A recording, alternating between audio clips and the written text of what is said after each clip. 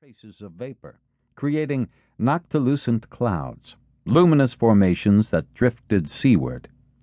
This glowing cloud mass, created by the Great Sahara Sandstorm, was visible to people in the unsuspecting villages and uncaring cities for thousands of miles along the western cusp of the 26th parallel. It was visible in Cairo and Casablanca and Las Palmas.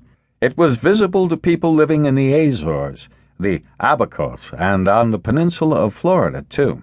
Fragile land breaks immersed in the sea, and thus more intimately connected with the wider world. At sunrise, the sun burned through a glowing curtain of peach and rust.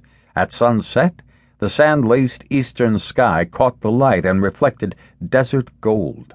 At night, the clouds smoldered in the wind and throbbed with dull flame.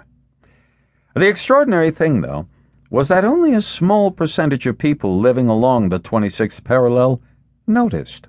In North Africa, there were wars to consider, and there was also the damage caused by the sandstorm itself.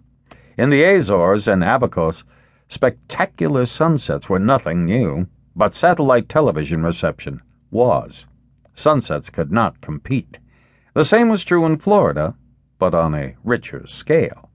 There was television, Nintendo, tourist traffic, air-conditioned malls, lottery tickets, Epcot, condo association meetings, greyhound races, cool, dark bars, and water beds. October in Florida is hot. People don't get out to look at the sky much. A few did. On a Thursday morning that October, in the Gulf Coast village of Mango, Tucker Gatrell stepped off the porch of his ranch shack and considered the sky.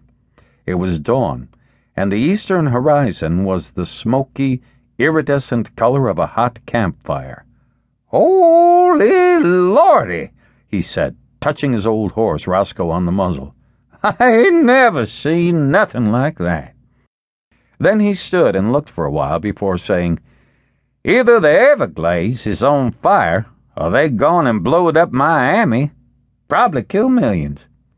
When Roscoe shook his head and popped the ground with his hoof, Tucker said, "Me too. I'm pulling it's Miami." On that same morning, on the loop road in the belly of the Everglades, Irvin T. Rouse noticed the sky for the first time, and he went inside to get his fiddle. More than 40 years before, Rouse had written a song titled The Orange Blossom Special, and he sold all rights to a New York publisher for $300. The song became world famous. Rouse did not, but he still liked to play and write, and man, oh man, that sky deserved a song.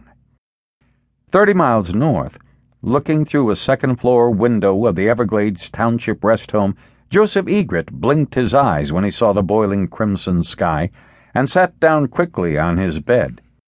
"Them fat nurses," he thought to himself, "them fat nurses is giving me weird drugs.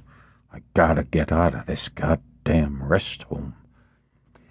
Up and down Florida's west coast, people living on boats noticed the sky, because people on boats don't have much else to do.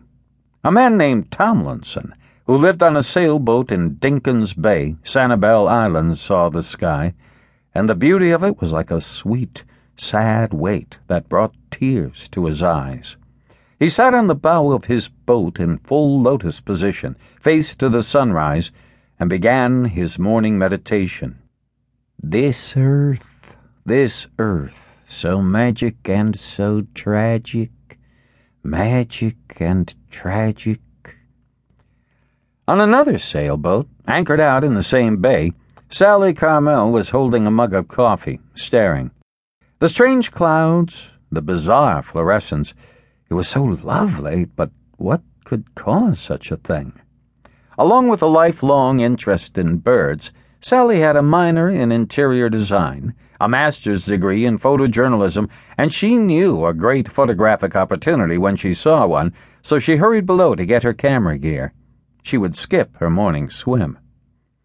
Living in a house on stilts in Dinkins Bay, a man named Ford, who ran a small marine specimen supply company, noticed the sky and puzzled.